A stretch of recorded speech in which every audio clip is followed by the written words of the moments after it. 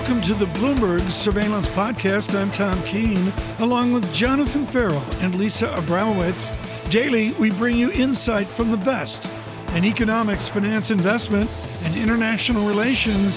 Find Bloomberg Surveillance on Apple Podcasts, SoundCloud, Bloomberg.com, and of course, on the Bloomberg Terminal. 8 years ago, Tom and I sat around a table and had a big conversation about who would hike first, the Bank of England or the Federal Reserve, and who would hike more, the Bank of England or the Federal Reserve. In the end, the Bank of England waited, and did very little at all. In fact, it was the Federal Reserve that was almost flying solo for the big developed markets central banks. It will be different this time. Maher, the head of America's research and FX strategy at HSBC Securities, joins us right now. Dara, how difficult and different will this one be compared to what we saw last time around? It's a really tricky time for central banks. I mean, Tom used the word conundrum in the terms of market behavior, but for central banks, this is it. I mean, you've got an inflation problem, so do you respond to that? You've got a real income squeeze, so do you take greater account of that? This is really tricky. I mean, look, as a house, we think the Fed errs on the side of a 50 basis point move in March, whereas for the Bank of England, we think they're going to just stick with the 25 pace that they delivered last time round. Clearly, the FX takeaway that is it should be lower cable, but they are pretty, well, certainly the Fed call still very finely balanced in our opinion. Dara, let's go to the fan distribution that's personified by jump conditions. We have a 3.4 standard deviation move in United Kingdom inflation. Are we going to start to see currency markets, currency pairs in a jump condition where there's big figure opportunity? Honestly, I think the FX market is struggling to get its head around this one because it's facing that same conundrum that policymakers are facing. What will be the spin? And, you know, as John pointed out, in the UK, there's going to be a very transparent income squeeze coming up with the energy price hikes that are legislated for. We know they're coming, but that's going to have a huge impact on the consumer sentiment. That said, yesterday we had wages data, PAYE data, which showed wages growth, at least for that sector, growing quicker than inflation. So positive real income growth. You're not seeing that in the US, you're not seeing that in the Eurozone. So I think that still allows the Bank of England to tighten.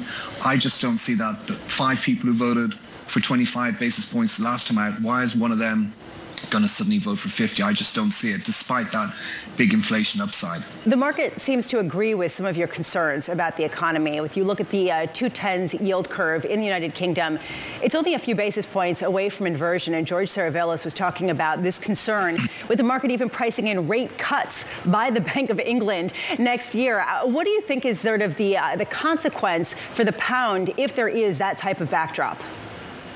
Look, it is very peculiar, isn't it? I look at the forward OIS market, so that has all the tightening coming in the next 12 months, and then has 100 basis points lower for 5 years out. So in other words, the market is saying, hey, yeah, we think you're going to tighten, but we think it's a mistake, or at least it won't stick. And that reflects what we're seeing in inflation, as you say, in terms of the economy. There's a squeeze on consumers, but there's also a squeeze on businesses.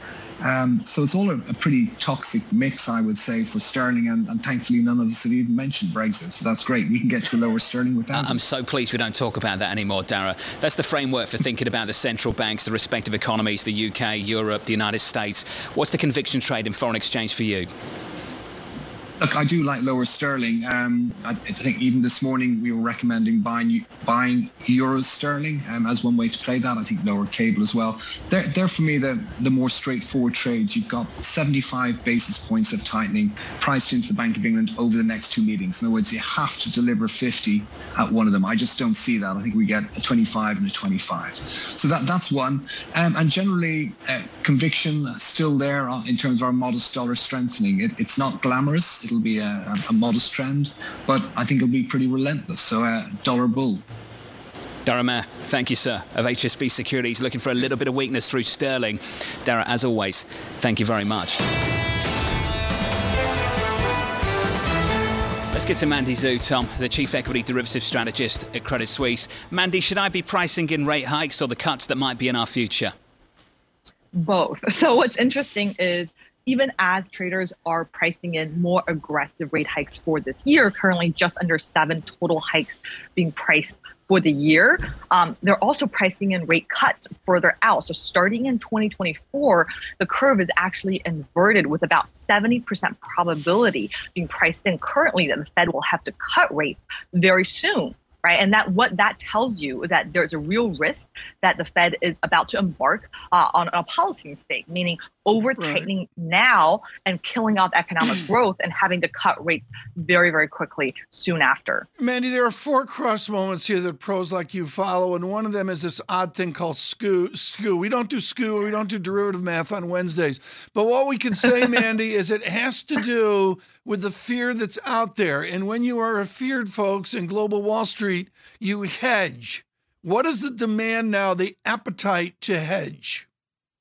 So interestingly, to start the year, we haven't actually seen much a significant increase in demand for hedges up until I would say over the past week. And that's interesting because, obviously we had a 10% pullback in the S&P in January, and actually volatility really underperformed on that sell-off because of this lack of hedges. And I would say part of that reason is because, if you think of the catalyst driving that correction, it was, fear of higher rates. And that's really a well-anticipated catalyst. It's not really an unknown or uncertain, unexpected risk. What we're seeing over the past couple of days is more demand for hedges on the back of the Russia-Ukraine news, and also on the back of, a speculation that the Fed may be hiking intermeeting. I think that has driven a lot more hedging activity in recent days. What is the leverage exposure wrapped around the hedges and, frankly, the entire market? I mean, frankly, folks, Credit Suisse literally invented the monitoring of leverage, I would suggest. What is the depth of leverage out there? So I think for a lot of institutional investors, they have deleveraged quite a bit. Especially January was very painful for a lot of hedge funds. And this was, I would say, the most pronounced at the sector level for tech. In terms of kind of the protection buying that we're seeing, they're not crash protection buying. Typically, the protection buying that we are seeing is positioning for a more modest pullback from here. So I would say, given what happened in January, given the deleveraging that we have already seen, the protection buying that we're seeing right now, it's more modest. It's not as bearish as some might think. Mandy, a lot of people will think of me as the person who comes up with a negative scenario no matter what happens. But there is that kind of baked into the hedges, too. There are the people who are hedging for a Fed policy error on both sides, not only moving too fast, but not moving quickly enough at a time when inflation itself is crimping demand, or there is the fear of that. Perhaps we'll see some of that in the retail sales at 8:30. What's your view on why people are hedging and how you can determine this from the type of hedge? Sure. So I would say, on the risk of the Fed being behind the curve, I would say that's a risk that is, I think, overblown because, yes, we're seeing very high inflation right now. But the important thing to emphasize is that long-term inflation expectations, whether or not you're looking at, market-based expectations, looking, for example, at the five-year forward break even, or you're looking at consumer surveys, they remain remarkably well anchored. And as long as that, remains the case, I do think the Fed has more breathing room. But in terms of, what people are hedging, I would say looking at, hedges in tech has been very popular. And then the second one that has been more popular right now is looking at cross-asset hedges, given, some of the moves in equities that we have seen, people looking across other asset classes, for example, fixed income ETFs, precious metals like gold, for example, that's been another popular one. Mandy, have you seen a lot of investors decide to shift around their allocations with hedges, with derivatives, rather than actually selling some of those holdings? And I think about tech stocks. For a long time, people were worried about getting rid of them for fear of not being able to buy them back at an appropriate price later.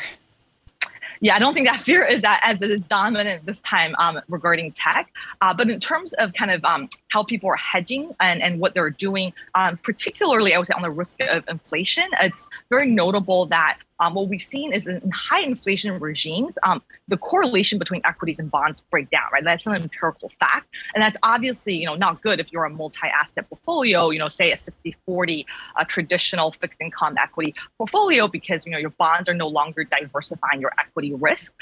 So what we have seen from a lot of institutional investors is look at more equity-specific hedges, so less reliance on fixed income to be your hedge. And the second thing is looking at commodities, right? Adding a commodities allocation, because obviously commodities a big driver of the current inflation that we're seeing, and historically always been that case. So looking at either adding allocation to the underlying commodity or increasing upside exposure to some of the commodity-sensitive sectors, for example, energy. Mandy Zhu, great to catch up. Thank you, of Credit Suisse. Thank you very much.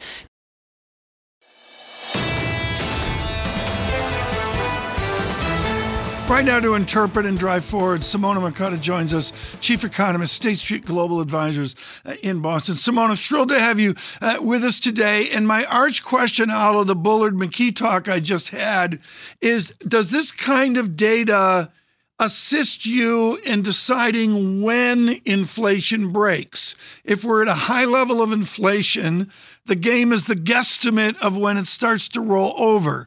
Does retail sales today help with that? I don't think so. I think what I see in the data is a lot of month-to-month volatility. And, the January numbers were very strong, but put those against December, average the two, and you get something much milder. I think that's how you gauge what the trend of this economy is.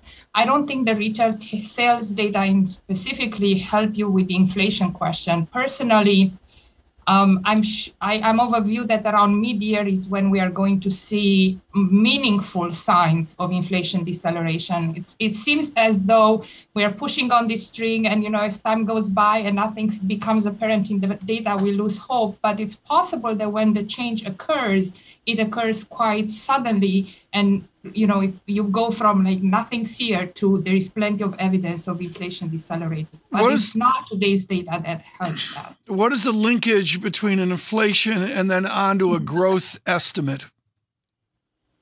Well, it's very simple. It's a basic econ concept. The higher the price, the fewer the quantity sold. So this is, high inflation. Think of it as a demand headwind.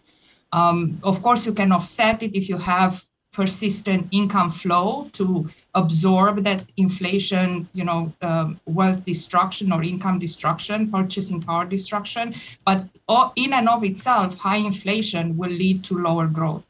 Are we seeing, though, that that's not coming to fore the way that a lot of people are expecting? I mean, we were talking about how you're seeing sentiment deteriorate, but it doesn't seem to be dramatically crimping purchases. At what point does that start to give you a sense that maybe that narrative isn't working this time around?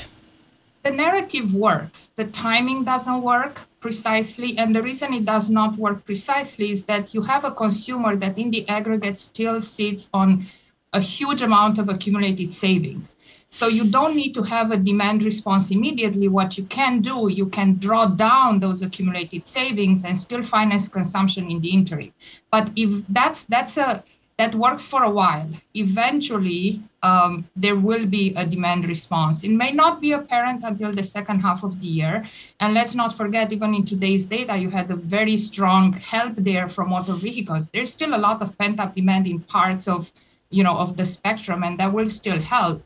But this is the tricky part, trying to dissect, what is the real message here. I think you cannot take any single data point, put too much weight on any single data point, and try to take a view that takes you over the course of the year, not just for the next month or two. What about the fact that we haven't necessarily seen inflation decelerate to the degree or even start to give signs of peaking the way that people had previously expected? How high does that mean that inflation could go? How much are you revising your estimates about the trajectory of this particular cycle? Yeah, it's been a tough journey, I have to say. I think the inflation revisions are still upwards as of this point in time. I think what you are starting to see is leading indicators of a turn in inflation, things like perhaps things having to do with shipping costs, things having to do with expectations of inventory building, things having to do with expectations of wage increases.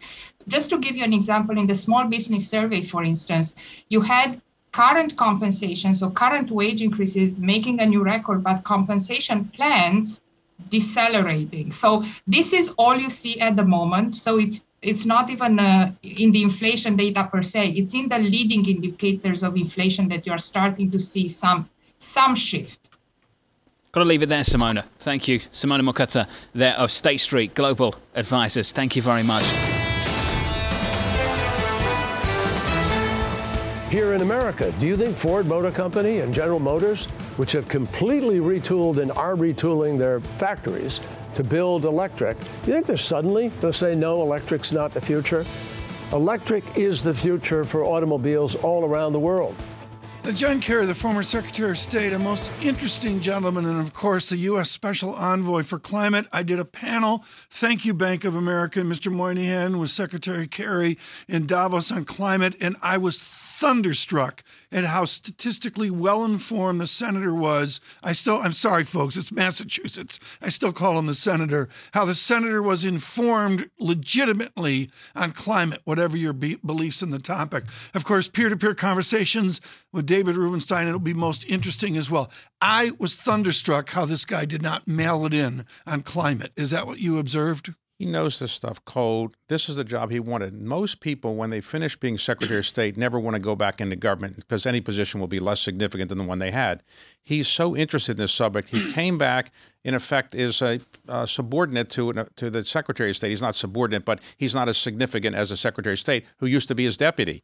Tony Blinken used to be the deputy to John Kerry. Now, Tony Blinken's Secretary of State, and John Kerry is in the State Department, but not as significant a position as he once had. But he wanted to do this because he really cares about climate change. David, because of news flow, we have other topics, but one more question this morning on John Kerry. He's big time frustrated over where we are right now. Headlines today, I think water lease is going to rise 2 or 3 feet. Baltimore's Camden Yards is going to be flooded. I mean, climate change is going the wrong way right now for John Kerry. We've had a lot of problems with climate change, and I think people recognize, I think he said in this interview, that it's here, it's something we have to do something about. But the truth is, it's nothing we can do overnight that's going to change the situation. It's going to take years. That's why when we talk about standards, we're talking about things we can do by the year 2050. There's a goal by many people to be net zero in terms of emissions by 2050, but that's going to take some time to get there. Lisa, the Secretary Blinken, speaking with Joe over at MSNBC, no evidence of a Russia pullback. Yeah, and I know that John Kerry did want to talk about the climate change issues. He was, though, a former Secretary of State, and Tony Blinken was his disciple, which leads us to really understand perhaps some of the framework as to how they have grappled with the situation. David, to the degree that we've gotten some rhetoric out of Tony Blinken really giving a threat that if this region of Ukraine gets recognized as independent by Russia, that's a game changer and necessitates a response. How do you think about that in terms of gaming out the potential for an escalation or de-escalation? I think this is reminiscent of what George Herbert Walker Bush did in the Kuwait War. He got a coalition together, put together very effectively by Jim Baker, his Secretary of State. And in the end, the Allies were so strong that there was no chance really for Saddam Hussein to prevail in Kuwait. Right now, the Allies are so united that I don't think there's any chance that Putin can move forward and not realize there's going to be a big, big problem for him. So at this point, my view is he's looking for a way out, a graceful way out. Right. And diplomacy now should focus on 2 things. How can we give him a graceful way out? And how can we not brag about what happened? We want to do what George Herbert Walker Bush did after the Berlin Wall fell. He didn't go over and trumpet what he'd done. Right. He was very graceful. He didn't want to do the kind of things that people wanted to do because he gave a face-saving way out for Gorbachev. That's what you need to do here with Putin. David Rubenstein, my father told me they hid the newspapers from me during the Cuban Missile Crisis. Dean Rusk and the team there, off of the crisis, had to allow Khrushchev to save face. What did we learn then that we can apply now? Well, we did give him a way out because we actually gave him something. We gave him missiles in Turkey. We said we'd pull them out, and we didn't really need those missiles anyway, so it was a face-saving way for him. We didn't brag about it in the way that I think we have to prevail. We have to do it in the future as well. We shouldn't be saying to people, we just beat Putin, we beat him, we trumpeted. We don't want to do that. What you really want to do is to say, look, we have an agreement now, it's good, and both sides won. That's what he needs to really do as President of the United States, and I think that's what Joe Biden is doing. From an executive perspective, David, and as the co-founder of Carlyle, I wonder what your experience has been with these rising geopolitical tensions in terms of how to prepare for possible sanctions, how to prepare for a shift in the regulatory landscape. Well, no one can really prepare completely for these kind of things because sometimes the regulatory landscape changes so quickly. In the private equity world, you tend to be a longer-term investor. But there's no doubt that firms like ours do have shorter-term investments, and we have publicly traded securities as well. There's no perfect way to do it. But any time you do a long-term investment or a short-term investment, you now increasingly look at geopolitical risks in the United States as well as abroad. And this particular risk is one that people are taking a strong look at. Now, we recognize that it's likely that energy prices will go up if Putin were to invade, and the markets have reflected that. But energy prices should come down if, in fact, we can come up with a peaceful resolution of this. The news flow today has been dramatic, and I do want to bring you this headline that the Wall Street Journal is reporting that the Justice Department is pursuing a wide-ranging probe of short sellers, including with Carson Block, a prominent short seller who received a subpoena, had an FBI search warrant. From your perspective, David, with your legal prowess, what's your view on some of the regulatory crackdown that we're seeing right now from this administration? I wouldn't use the word crackdown. I would say the chairman of the SEC, Gary Gensler, thinks there should be more disclosure of hedge fund fees and private equity fees, and no doubt there'll be comments about that, and something will move forward. But I think it's important that everybody who invests in these kind of funds does have very good information, and fees should be disclosed, and I don't think anybody's against that. The devil is in the details, but I think it can be worked out to everybody's satisfaction. Let me bring it back to your conversation with Secretary Kerry. Here's a guy who's devoted years and years of public service. Now he's dealing with something that appears from all intents intractable as well. What's the Kerry agenda to get something done in the coming quarters and years? Well, John Kerry is somebody who's 78 years old. He's not somebody who is at the beginning of his career. Why at this age does he want to go back and work on this issue? It's because he really seriously cares about it and thinks he can make a difference. Everybody wants to have a legacy when they're in public policy, and he thinks his legacy will probably be something related to climate change if he can get some agreements here that more than we've already had. I'm running out of time, but what can you, with all of your advantages and your firm Carlyle, do to assist in water or the broader scope and scale of drought management? Do you have meetings on that at Carlyle? We have a large ESG program, which means environmental, social, and governance. And so all of the companies we look at, as do other companies in our industry, we care very much about this. And 30 years ago in our business, we didn't care about ESG very much. Now everybody cares about that. And so when we buy a company, we're very certain to make clear we want to care about the environmental policies of that company going forward. We try to do things that will make the environmental practices much better than they were before.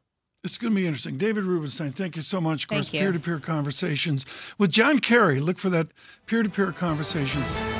This is the Bloomberg Surveillance Podcast. Thanks for listening. Join us live weekdays from 7 to 10 a.m. Eastern on Bloomberg Radio and on Bloomberg Television each day from 6 to 9 a.m. for insight from the best in economics, finance, investment, and international relations. And subscribe to the Surveillance Podcast on Apple Podcasts, SoundCloud, Bloomberg.com, and of course, on the terminal. I'm Tom Keene, and this is Bloomberg.